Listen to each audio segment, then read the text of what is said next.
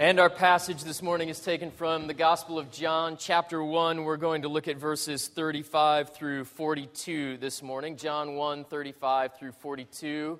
Last week we were out of our regular series going through the letter to the Romans. We had the end of our Reformation conference, and Dr. Truman was in Judges chapter 1. And this week we were scheduled to be back in Romans, but this week turned into something of a jumbled mess. So here's how the week went. I had to pray at City Hall this week at the City Council meeting. And the reason I had to pray at the City Council meeting is because the mayor's office called and said, would your pastor be willing to come and pray? And Colin Peters was in the office, and I was not in the office on that day. And Colin said, sure, he'd love to. And then Colin was scheduled to preach from Romans 5 this week, and so I was nicely coasting through the week in the office, I must tell you. And then Thursday afternoon, Colin decided to get strep throat. So I have a bone to pick with Colin Peters. And I even asked Chad Scruggs if he would preach this week, and Chad ignored the call of Jesus on his life this week. So here we are. We're in John chapter 1, verses 35 through 42. Young Christians, young theologians, I want you to listen very carefully for the way Jesus is described in this passage. He's called something a little bit unusual. It only shows up twice in the New Testament. It only shows up in the Gospel of John. What is Jesus called? And how do the disciples react when Jesus is called this? Notice what the disciples do when they hear how Jesus is described and how Jesus is named. This is the good news from the Gospel of John the Apostle and Evangelist. The next day, again, John was standing with two of his disciples, and he looked at Jesus as he walked by and said, "Behold the Lamb of God." The two disciples heard him say this, and they followed Jesus. Jesus turned and saw them following and said to them, "What are you seeking?" And they said to him, "Rabbi," which means teacher. "Where are you staying?" He said to them, "Come and you will see." So they came and saw where he was staying, and they stayed with him that day, for it was about the 10th hour. One of the two who heard John speak and followed Jesus was Andrew, Simon Peter's brother. He first found his own brother Simon and said to him, "We have found the Messiah," which means Christ. And he brought him to Jesus. And Jesus looked at him and said, "So you are Simon, the son of John? You shall be called Cephas," which means Peter. Lord Jesus, we are here this morning to take part in your holy war. And it's a war not fought with weapons, it's a war fought with your gospel and your spirit. And we pray that you will overcome all that is false and full of sin and unrighteous in us. We pray, Lord Jesus, that you would carry on your holy war in our hearts and in our minds and in our lives, in our church, in our neighborhoods, in our city. Give us revival. Give to us a growing conviction of our sin and a growing sense of our need of Jesus for all things, and a growing sense of satisfaction to be alive in him, to be remade by him, to be used by him. Wake us out of complacency and ease and convenience, and give to us instead a deep gospel sense that all of our life is because of the gospel and through the gospel and from the gospel and for the gospel. And if you give revival, it will be obvious. Allow us what the disciples in this passage were allowed. Show us what John and the others saw in Jesus. Open our eyes and our hearts, and let us see too. And if you'll do this, we will give you thanks. We ask it in the Father, and the Son, and the Spirit. Amen. Would you be seated?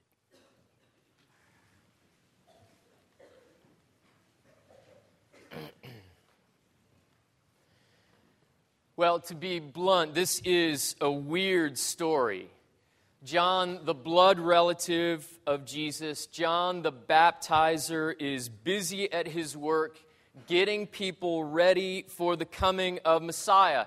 And on this occasion, John is hanging out in town, apparently. He has come in from the riverside, he's come in from the wilderness, and he's loitering on the street corner with two of his disciples.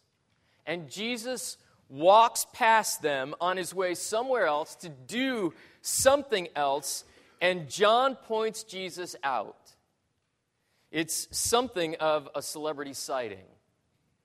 So when Jennifer, my wife, was in college, she saw Chevy Chase and Kurt Russell at a ski resort, and she watched as someone stopped them before they got on the lift and asked for a picture with them, and they unenthusiastically agreed. So the fan hopped between them and smiled widely with the two of them, smiling vaguely, and then something went wrong with the camera. The would-be photographer couldn't get the camera to work. And so the photographer fumbled with it, tried to get it to take the picture, tried to hurry up. But you know how it goes. Every time you try to hurry in a situation like this, you feel like you're slowing things down. And the two stars got very impatient, and then they became rude. And finally, they were yelling at the photographer and cursing the photographer. And they got the picture, but it wasn't a very pleasant encounter.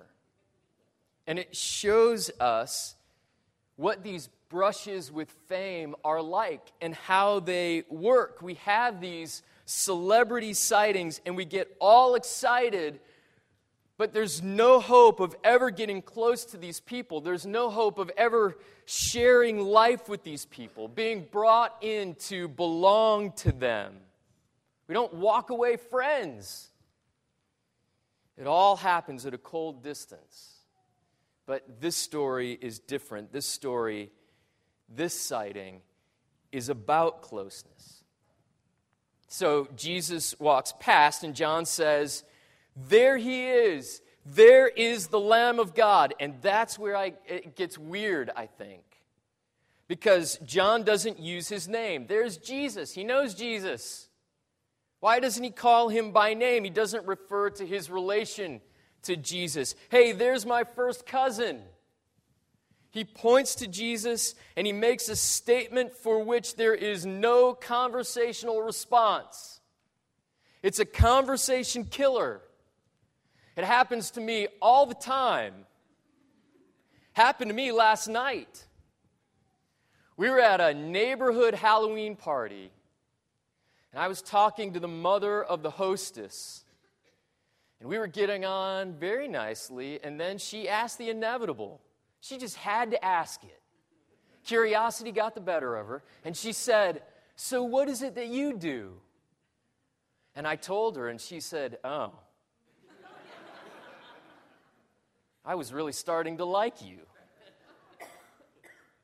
I tell people what I do, and it pushes them away. Actually, what they're running from is the one John is pointing out in this particular passage.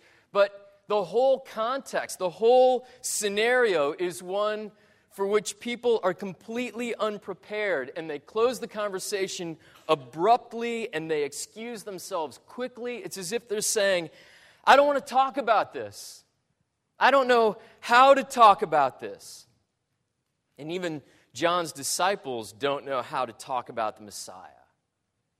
But John doesn't shy away from making this loaded, ultimate theological statement. John says, "There is the Lamb of God." And it gets weirder because these two disciples, who are followers of John, they've been with John and learned from John.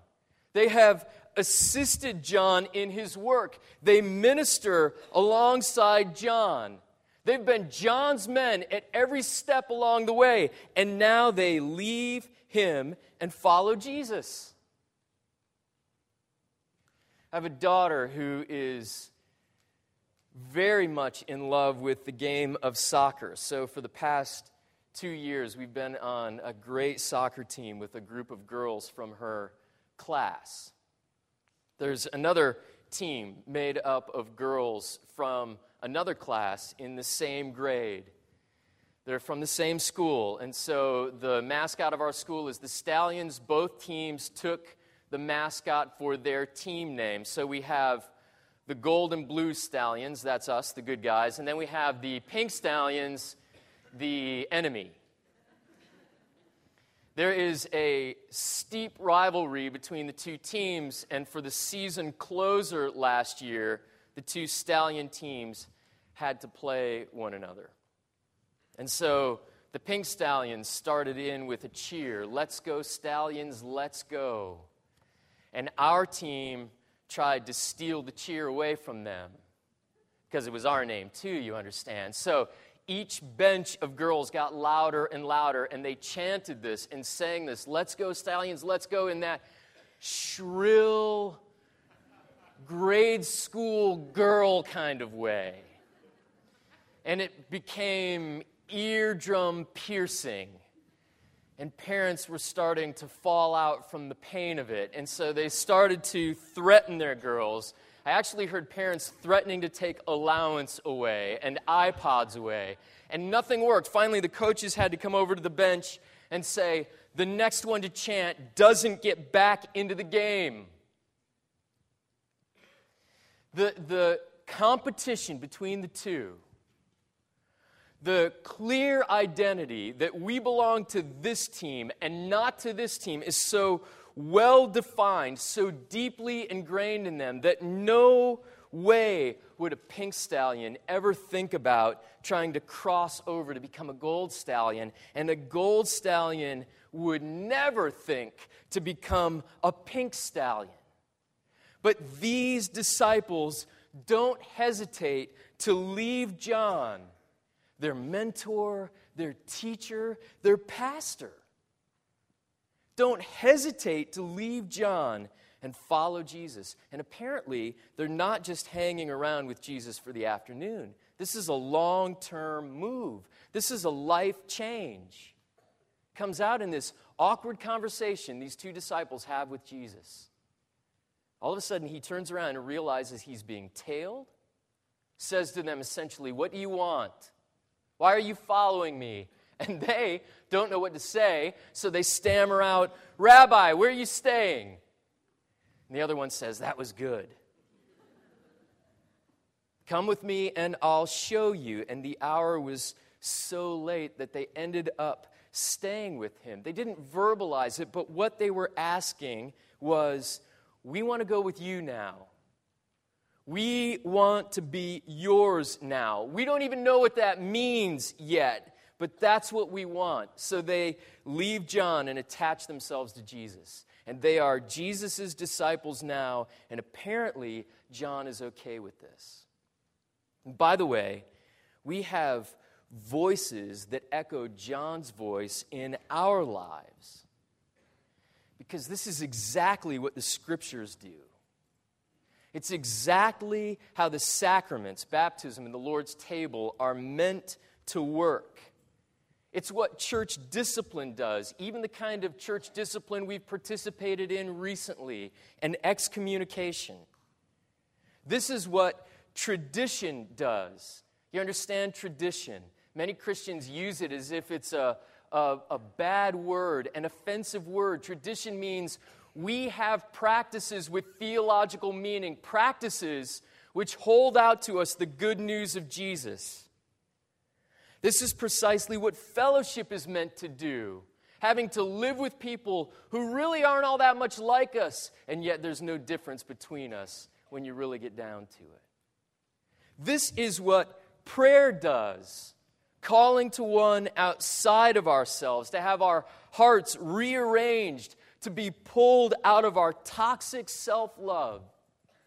Praying, calling out to our God to have our lives taken out of our own hands and to be put into His hands. All of these things point to and reach for something beyond themselves. All of these things together say to us, "Behold the Lamb." But they don't call us to a long-distance knowledge of him, a removed admiration. All of these things are means of grace.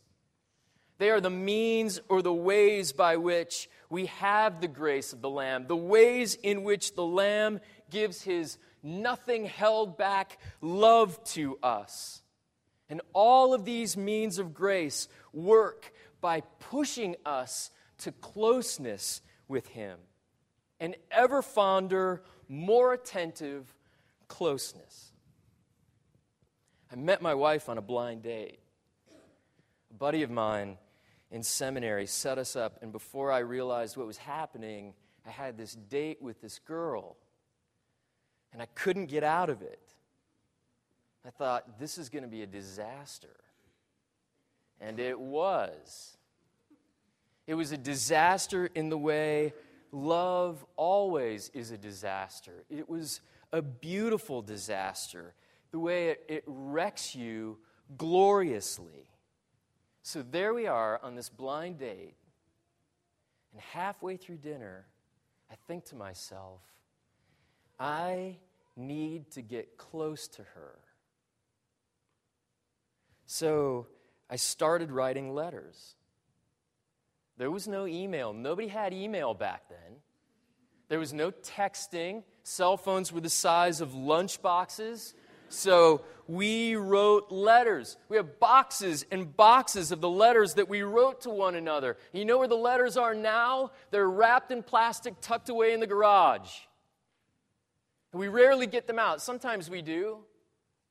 But rarely do we go back to the letters, because the goal of the letters was not to have boxes and boxes of them.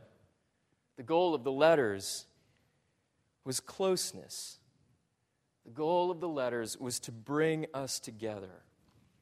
And the goal of Scripture and the goal of the sacraments and our tradition and practices and our fellowship and discipline, the goal of our prayer and our preaching, they all say to us, behold the Lamb, there is the Lamb. See him and know him with more and more clarity and more faith and more worship. But they even push us beyond that.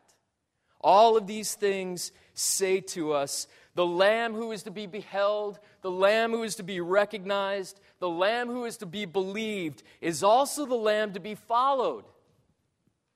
The gospel witnesses in our lives these things: Scripture, sacraments, traditions, prayer, discipleship, discipline, fellowship. All these gospel witnesses in our lives stand on the street corner like John the Baptist, saying, look, there is the Lamb of God.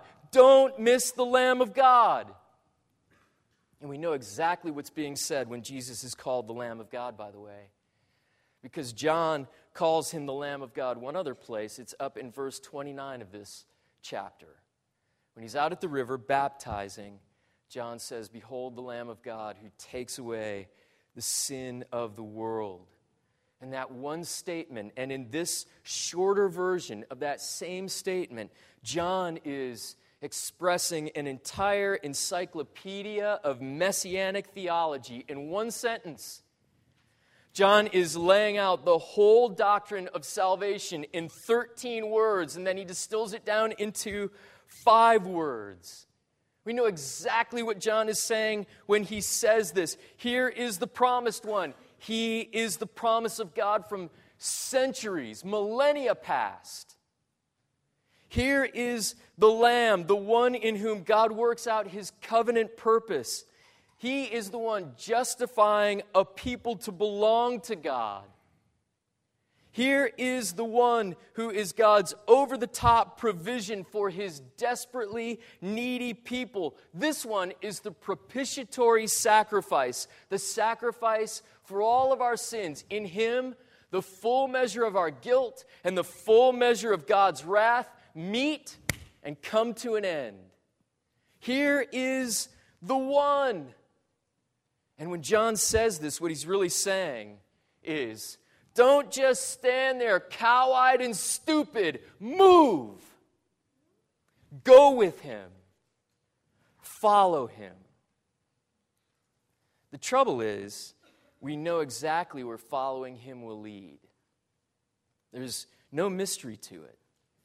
Think about what a lamb was in Jewish society. It was an animal to be sacrificed. So if we go with him, we're going to die. Look, if these two disciples follow him and stay with him, we know where they'll end up. They're going to end up on the outskirts of Jerusalem, standing at the foot of a hill with Jesus hanging from a cross. And all their wrong views of the kingdom of God and all their limp expectations of what Jesus was supposed to be for them, and all of their narcissistic views of themselves as his followers, thinking they would get all the good jobs in the kingdom. They would get these official kickbacks from Jesus. They thought, actually, Jesus was going to build their kingdoms for them. And they missed entirely that he'd come to build his kingdom. All of their poorly imagined outcomes, they all die in the body of Jesus. They bleed and they suffocate as Jesus is drained of life and goes short of breath on the cross. Their plans for Jesus and their plans for themselves die just outside the city on that day. And that's what Jesus means when he says to his disciples, you're going to have to pick up a cross, and you're going to have to carry it, and you're going to have to follow me.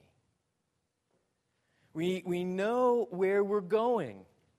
We're going to join Jesus in his purifying death. We're dying to all the old ways, and in our dying, we're going to be purified in the hands of Jesus, the Lamb of God. And that's good news, because a sacrifice is no ordinary death.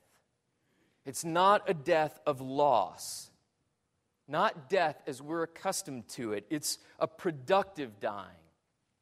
It's a dying that atones. It dies so the guilty ones, the wrong ones, can receive forgiveness. It's a dying to make a clean start, not a dying that gives up, but a dying that is called on to something better. It's a dying to come to life, a life better than the ones we can make for ourselves. Sacrifice is a death that expects resurrection. And that's where Jesus is ultimately taking his disciples. His disciples will follow him all the way into resurrection. These two won't stay at the hillside with its awful crosses that mock the guilty. They're going to end up in a garden looking into the mouth of an opened, empty tomb, asking, what happened? What just happened here? Jesus died for their sins, and they died to themselves. That's what happened here. But Jesus rose for them, so they get to rise with him. That's what happened here. Jesus rose to give them his surprising kingdom. Jesus rose to be the Savior who cannot fall short, not a half-baked consumerist version of what a Savior would be. He doesn't play into their versions of what the Savior should be. He rises to be the self-defined, self-revealing Savior, and he rises to define them too. He rises to ensure that his disciples will become all that he means for them to become.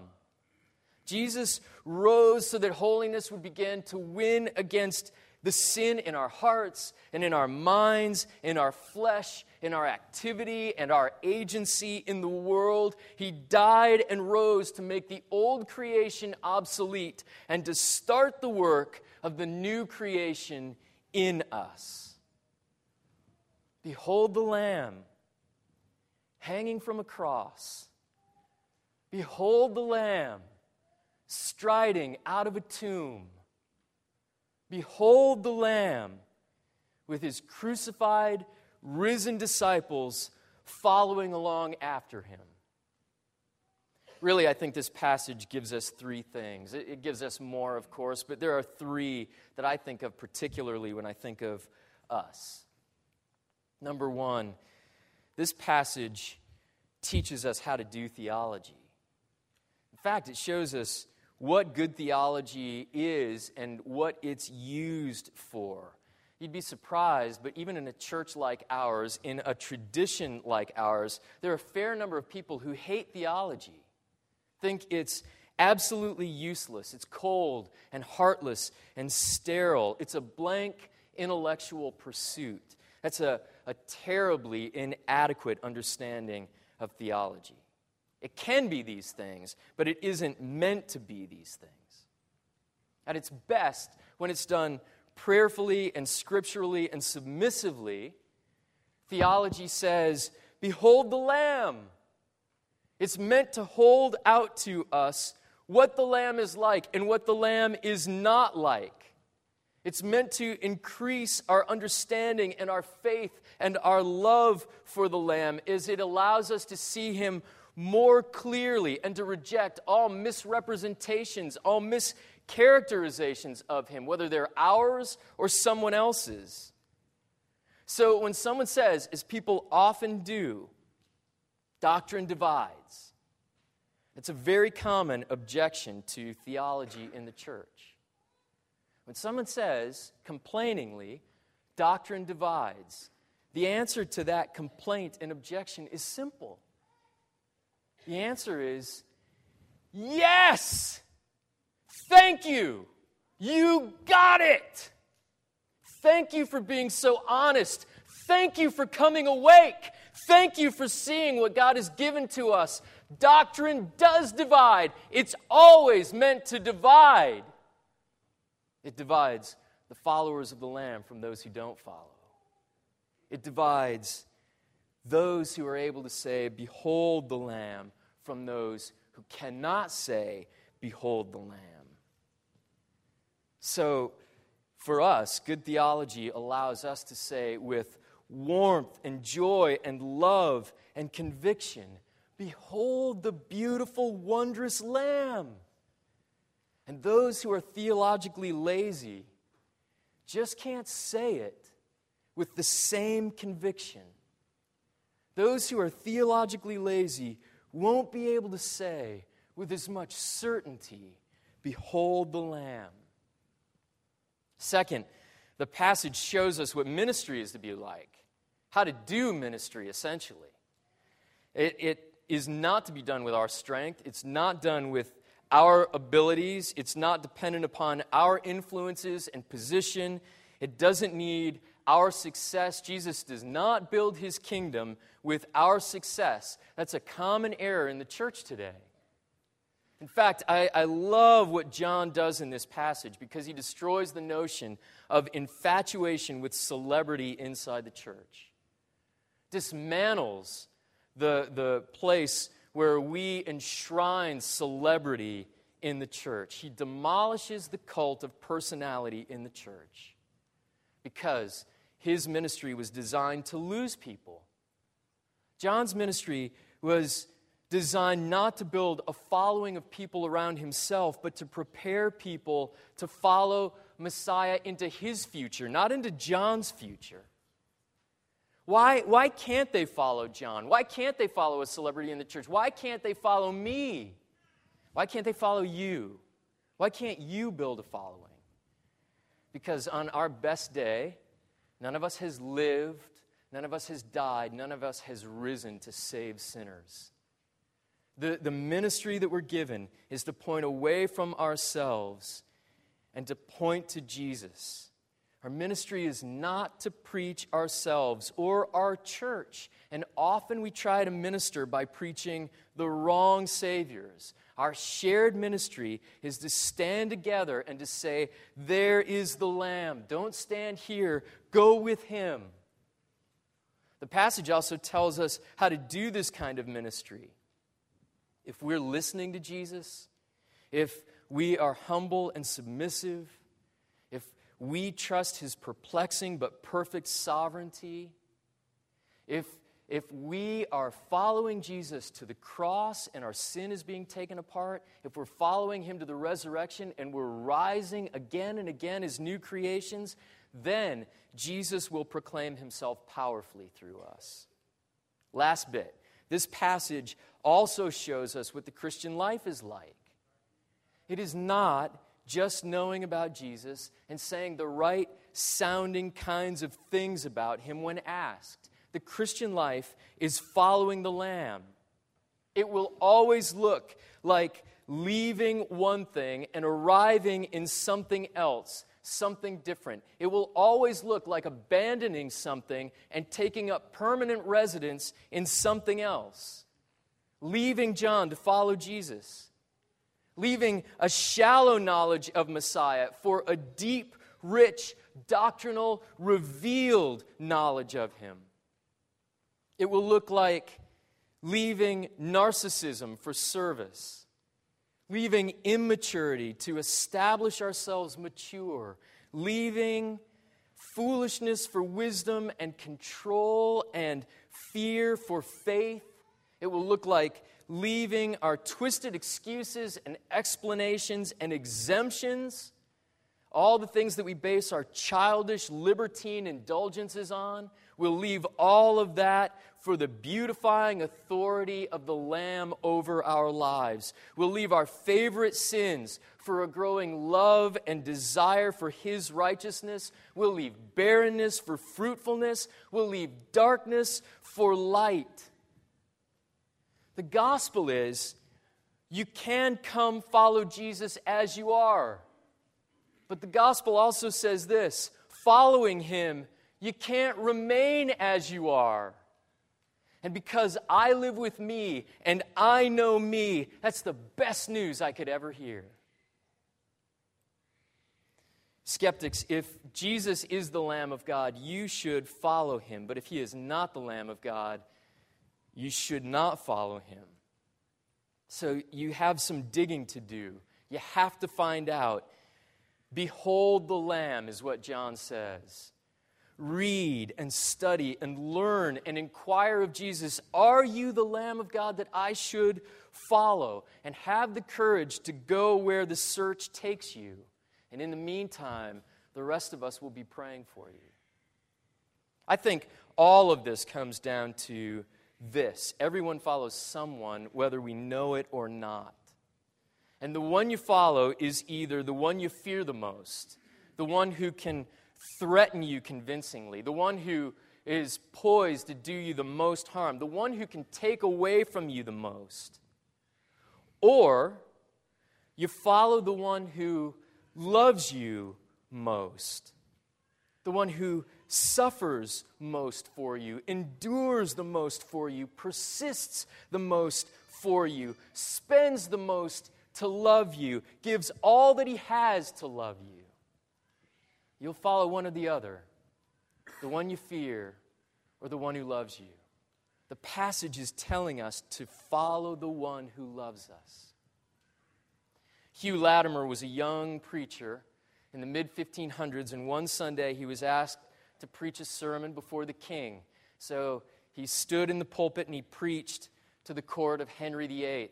And Henry didn't like the sermon. He was angry.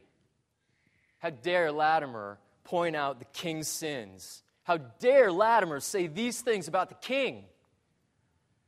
So for punishment, the king ordered Latimer to return the following Sunday and to preach again, to make amends for his offenses and the insults that he had hurled at the king. So the next Sunday came and Latimer climbed into the pulpit again and he read his text and he started into his sermon, but it sounded like he was talking to himself. He started out with a monologue and it went something like this. Hugh Latimer, do you know this day to whom you speak? To the high and mighty monarch, the king's most excellent majesty, who can take away your life if you offend. Therefore, be careful not to speak even a word that may displease. But then consider well, Hugh, do you know for whom you speak?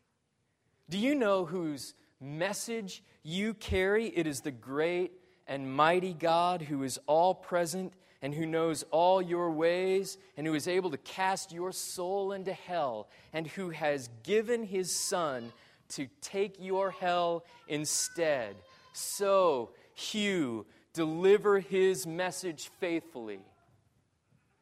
And then Latimer, with more enthusiasm than the week before, stood up in the pulpit, and he gave exactly the same sermon as the week before.